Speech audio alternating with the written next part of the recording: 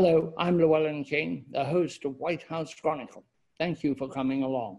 Today we're going to talk with an extraordinary woman who is working on COVID-19 on two fronts.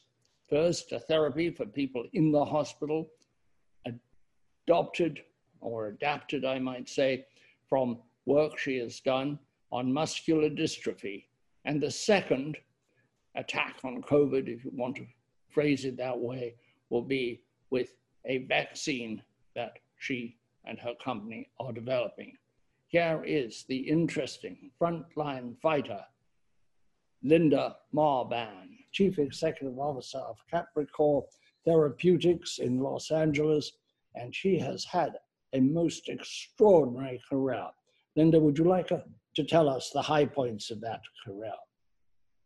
Thank you so much, Llewellyn. I feel eternally grateful for the career path that I've had. I started off life actually as an elementary school teacher and then decided that I was called to science. It was sort of the confluence of curiosity and also the desire to learn more about medicine and the idea of making people's lives better or longer. I started on a trajectory where I was living in Ohio, where I went to graduate school. I raised 4 children and went to graduate school, barely surviving on a graduate student stipend of $19,000 per year. And I actually still tell my children the story of taking my physiology exam the morning after my children had been up all night with the stomach flu, barely being able to drag myself in. So graduate school was a long journey with 4 small children. And then I was lucky enough to get a postdoctoral fellowship at Johns Hopkins University in the laboratory of Eduardo Marban, who had been a leader in the space and someone whose work I had been following since my introduction to science. He was a cardiovascular physiologist of the highest regard, and so I was lucky enough to secure a position in his lab as a postdoctoral fellow. Moved on to junior faculty at Johns Hopkins, where I studied cardiac muscle physiology, so basically what causes heart disease and how we could potentially fix heart disease. But I always had the bug to go into research. So very early into my tenure academically, I was recruited to work in a gene therapy startup that was working on gene therapies for cardiac arrhythmias out of Johns Hopkins University called Exogen. And this company was funded by a company called Genzyme. And so I said I went to biotech boot camp. I basically learned how to build a startup company by learning from those that were already actively involved in business development and also product development at Genzyme. And then somewhere along the journey in that early stage gene therapy company where gene therapy was really having trouble getting launched, we couldn't figure out how to get genes into those viral vectors in those days and how to get them to express, and the regulatory pathway was long and tortuous. We came across the technology that became the foundation of Capricor, in the Isle of Capri, hence the name Capricor, and we found these cells that seem to have healing properties in terms of managing cardiac dysfunction. So in these little mice that we treated with the cells, we were able to see that if they had experimental heart attacks, the heart attacks got smaller and better. The Italian scientist, her name was Elisa Messina, who had done this groundbreaking work, then came to Johns Hopkins, where she spent over a year perfecting it, along with somebody who became one of the foundational employees of Capricor, Rachel Ruckteschell-Smith. And the combination of those women led to the founding of the company Capricor. I helped to found the company, bring in the intellectual property from University of Rome at La Sapienza and Johns Hopkins University, founded the company and began to build it back in the days when we thought the cells that we had were a stem cell, and the stem cells would then go in and fix broken tissue, so to speak.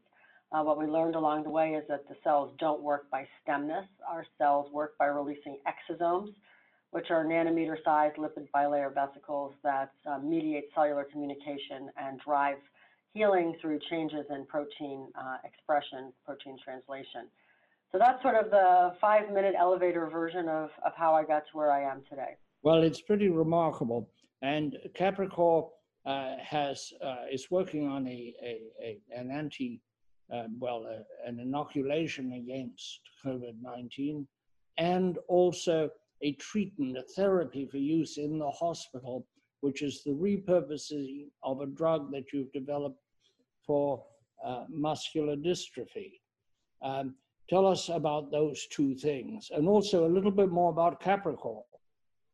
Capricor has about 30 employees. Our market cap is hovering right now around $100 million. We've been around for a little more than a decade, and we've moved through sort of the torturous waters of cell therapy. I spoke a few moments ago that when we founded the company, we thought that we were developing a stem cell therapy for heart disease. We had the nimbleness and the ability to move quickly as we understood the science better, and we moved our products forward. So we moved quickly off the concept of stem cell therapy to the idea of cell therapy, using our cells to combat injuries to tissues. And what we learned about our cells is that they are profoundly immunomodulatory. That means they help balance out the immune system. And so really, anti-inflammatories have certainly their place in therapeutics. We've all taken Motrin for a headache. But in reality, when you have muscle injuries or injuries to certain tissues, you don't necessarily want to knock down all inflammation. You want to knock down bad inflammation and encourage then those pathways that stimulate repair. So believe it or not, in your body, certain inflammatory pathways stimulate repair. Our cells slow down the bad stuff and speed up the good stuff. So how did that take us from Duchenne muscular dystrophy to COVID-19? Well, Duchenne muscular dystrophy is a genetic disorder where primarily boys and young men, it's over 90% of the patients are boys and young men. It's because it comes on the X chromosome. It's called X-linked, and it's typically from their moms. And what you see then is that they don't make dystrophin, which is the largest protein in the body, and the cells can get injured very easily and break down. And when cells break down, the immune system sees that something bad is happening. So that stimulates all kinds of inflammation. So these patients are battling two phenomena all the same time. One, the lack of dystrophin leads to cellular injury, and two, the breakdown of the cells leads to inflammation. So our cells, CAP-1002, are able to manage both sides of that coin. They're able to calm down the inflammatory pathways, stimulate endogenous repair, and then support new muscle development, which is why we've seen such positive data in our clinical trials for Duchenne muscular dystrophy. Well, okay, so you're thinking, okay, but COVID-19 is a virus. A virus is killing people. What does that have to do with any of this? Well, really what's killing people and making them so very sick is not just the virus. It's the sequelae that comes. It's the cytokine storm, we call it, or the hyperinflammatory syndrome that occurs afterwards. So basically, if you can think about it this way, the virus goes in and weakens the body, and the immune system starts fighting, and they fight hard. And sometimes, even as the virus abates and it goes away, the immune system has been revved up so much it can't calm down. And that's what stimulates these terrible things like what we call ARDS, which is acute respiratory distress syndrome, which is the pneumonia that you typically see with COVID. Our cells are very good at dealing with those inflammatory consequences. Again, harking back to the mechanism of action. Calm down bad inflammation, stimulate good immune system responses so that we have healing occurring. And what we're going to be doing then is, in our future efforts in COVID, is targeting those patients that are at greatest risk. So those that are coming out the backside of the virus but aren't fully in cytokine storm yet. So we have a chance of driving them back sort of from that colloquial cliff of morbidity and mortality. In chronic fatigue syndrome, also known as myalgic encephalomyelitis, which I've taken an interest in for 10 years now because friends are afflicted, one of the concerns is there isn't enough research, i.e. not enough money. I wonder what you do if you get the money. Is the talent there to tackle other diseases? So this is a conundrum that you've raised, Llewellyn, which is one that causes great consternation to those of us that are deep in the space. It takes money to build therapeutics, whether it be from an academic lab or in a corporate lab. But in a corporate lab, what we have to do is we have to continually fight for the right to stay alive by raising money. And the way that we do that is we establish milestones. And you have to hit your milestones so that you can get more money to keep moving forward. Unfortunately, in diseases like chronic fatigue syndrome, it's very hard to do one of the most important milestones, which are clinical trials. So it is actually probably the worst case scenario for those poor people that suffer from this, because it's a disease without a clear projective pathway, not clear symptoms, not clear trajectory, and not terminal. So you have a situation where you can't build a clinical trial that can be done in some reasonable amount of time with a reasonable number of people to develop therapeutics specifically for something like that. So it falls by the wayside. And there's also, let's face it, a lot of hand-wringing that goes on when you have something that doesn't have specifically a biomarker. So I haven't studied chronic fatigue syndrome in a long time, but I had a great interest in it a long time ago. And unless things have moved specifically, there was really no way to measure it. So it was sort of cast off as a sidebar to depression or something head scratching or something related to, a mental illness pathway, as opposed to something that was physiologic. And yet these poor people that are impacted by it are suffering terribly physically. And so we don't have a good meeting of the minds in terms of developing therapies for chronic fatigue as I'm aware of today. Let me go back to when you were explaining what Capricor does and the vaccine. How are you coming with the vaccine? And as there are 100 vaccines under development, how will one of them get out in front, assuming that they all work, or that half of them work, or that 10% of them work? So it's a very competitive space. Of course, you've taken every scientific mind literally worldwide to work on this. So why would a baby company with a $100 million market cap like Capricor want to work on this? Well, it's because we believe, and our science team believes, that we have a way of building this vaccine that could be much more beneficial than what's currently being used. So basically, everybody in the space is working on several opportunities, and they're all slightly different variants of either a live attenuated vaccine, a killed vaccine, a killed viral vaccine, or a recombinant vaccine, or a virus-like particle vaccine. And we are working on both the recombinant and the virus-like particle vaccine. Now, why would we work on this when Pfizer's working on it and Moderna's working on it and some of the other big pharma companies are actively working on these technologies? Because we have something called an exosome.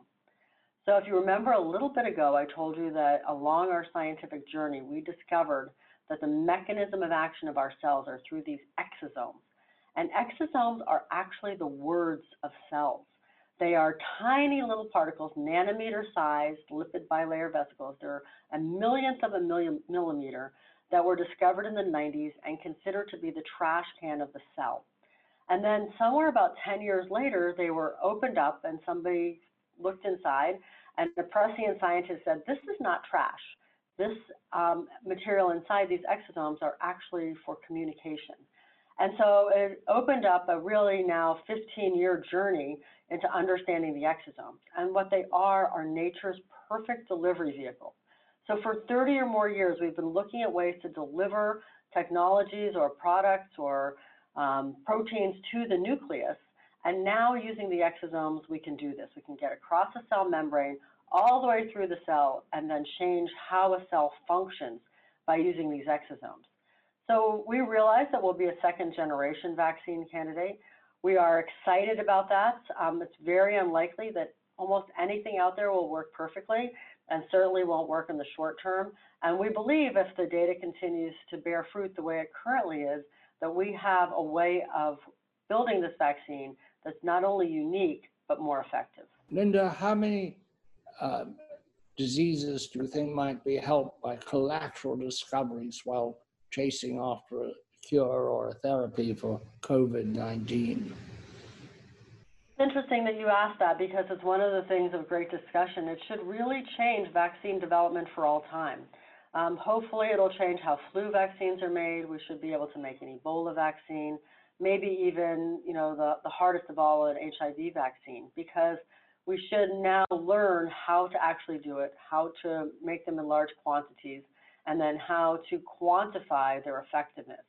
So vaccines have sort of been the poor sister in the development of technologies for a very long time. Nobody cares very much about it.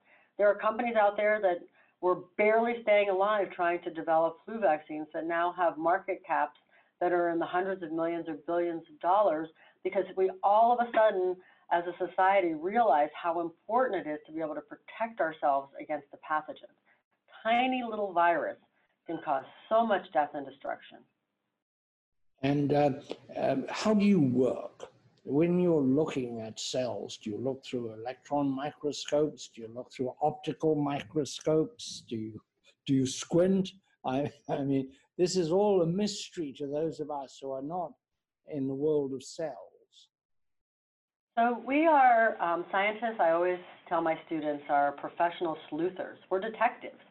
And what we do is we take advantage of the armamentarium that we are offered, which is that we can take signals like light, like sound, like physical properties, and turn them into ways of measuring something that is too small to see, but then something that we can then measure, like, for instance, emitted light is a wonderful way, and that's how we can kind of quantify whether somebody has a virus. PCR, everybody's now talking about a PCR, a polymerase chain reaction. It's how we're measuring whether we have COVID or don't have COVID. It basically takes a little tiny section of a gene and then amplifies it up many, many times until you can see it. And then when you see it, if it's there in your sample, you can measure it, and then you know the patient has COVID. So we use a lot of things in the lab. We use microscopes, as you said, optical microscopes. We use electron microscopes if it's something that's too small to see optically. We use light, and we use sound, and we use all kinds of imaging technologies in order to be able to track where things are going or how they're functioning. And then we use straight-on, beautiful physiology, and I'm a physiologist by training, so it's my sweet spot, but we look at whether a mouse can run farther or longer on a treadmill, for instance, in our Duchenne muscular dystrophy program. That's how we learned that our cells were working. Our mice could run. Or we look for their ability to mount an antibody response. We can take a little bit of blood and we can look for it, whether it lights up. If we have a little bit of light, then we have a little bit of antibody. If we have a lot of light, we have a lot of antibody. And so that's how the trajectory is. It goes from very small observations in Petri dish or test tubes all the way through animals where we can safely test whether or not we're going to see the same thing we're going to see in you and me. When do you think you'll have be positive about your vaccine? Well, as I just mentioned, it's graded steps along the way. The first step is to look as to whether our vaccine candidates will make antibodies. We're pretty confident that's going to happen, and that's coming very soon. Then we have to do a viral challenge. So you put them typically into non-human primates at the vaccine, you vaccinate them, and then you expose them to the That's the poor virus. old monkeys.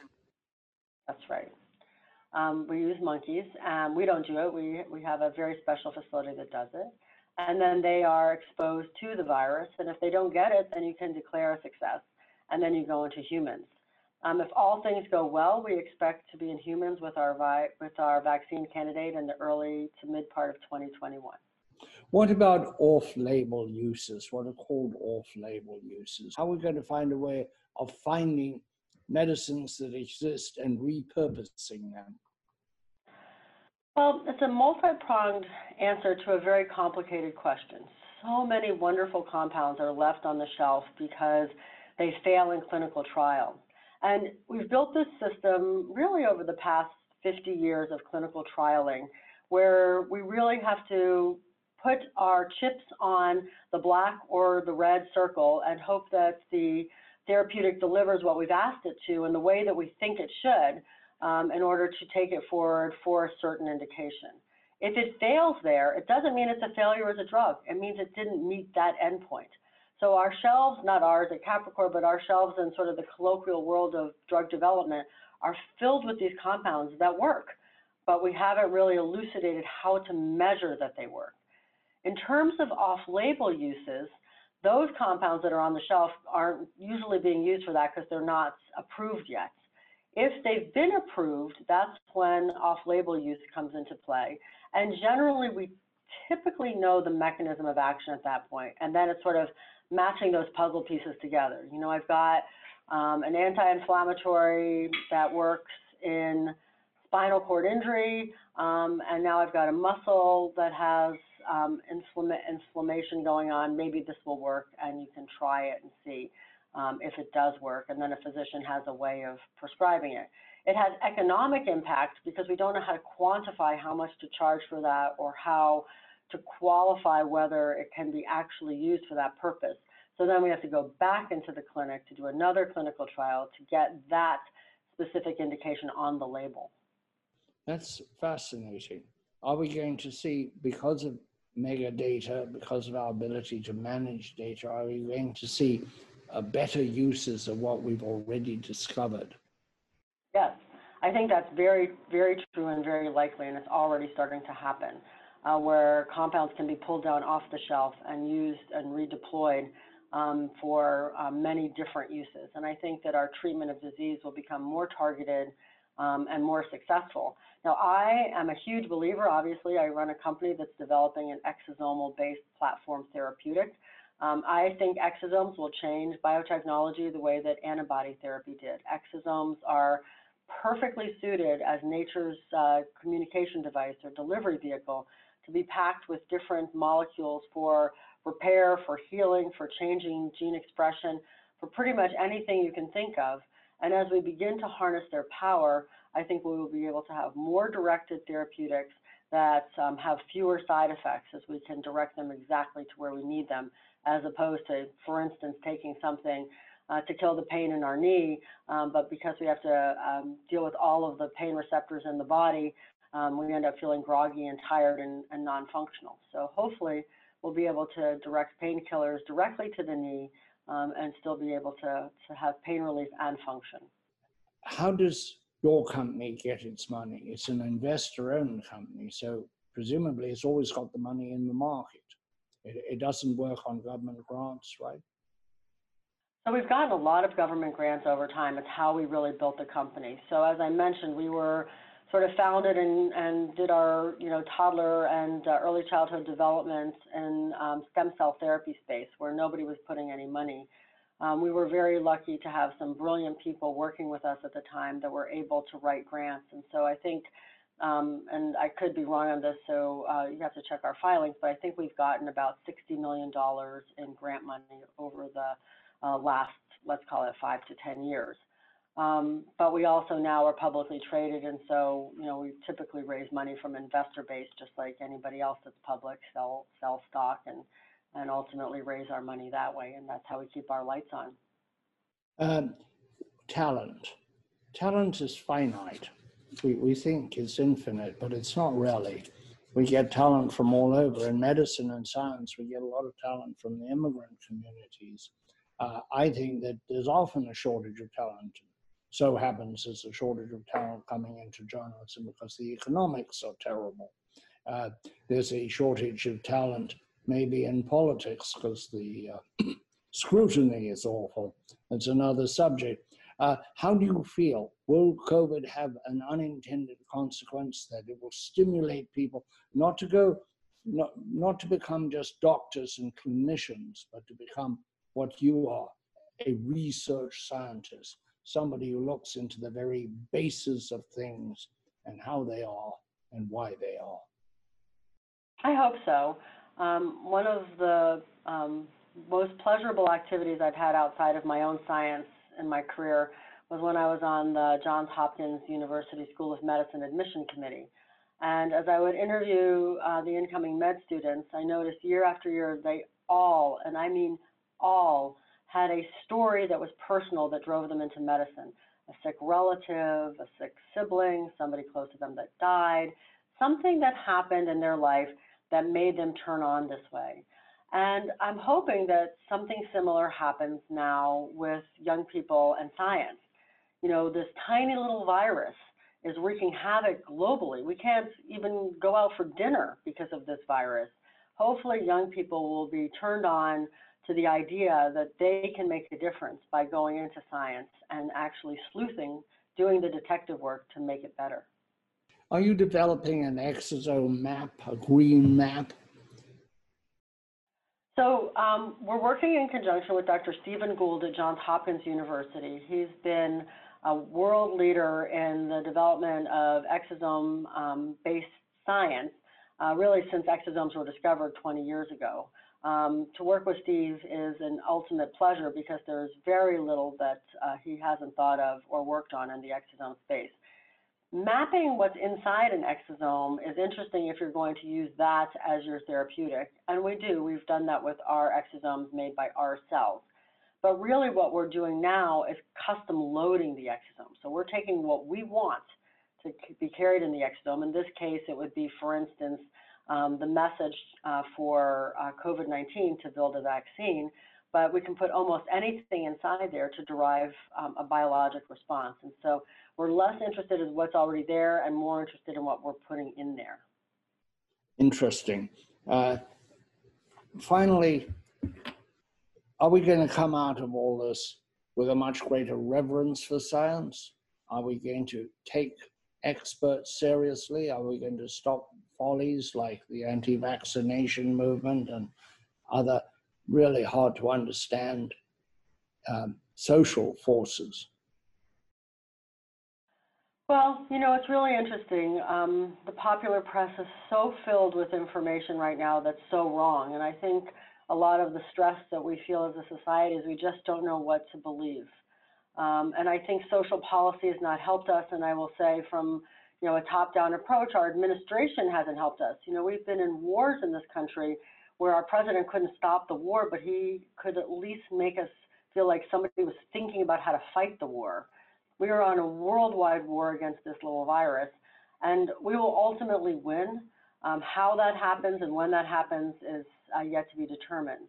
In terms of driving people to be more curious about science, for me, it's a life passion, so I can't imagine being a 10-year-old girl or young boy and waking up this morning and not thinking how to make the world a better place and help with the opportunity to build science. So I know in my own family, my 5-year-old granddaughter almost every day says, "Grandma, when are you going to get the shot so I can go back to school?" Well, I think we'll leave it there. I want to tell you, Linda, that I've been interviewing people for decades, too many decades, and you are one of the most extraordinarily articulate interviews I've ever conducted. Oh, that makes me feel so good. Thank you. It's been a busy week, and so quite remarkable. Excellent. Thank you so much for coming on the broadcast. That is our show for today. Thank you for coming along. Please take care, whether you live in a small farming community or in a great city. The virus is not a respecter of locations. Cheers. White House Chronicle is available as a podcast on Apple, Spotify, Stitcher, wherever you listen. We are there.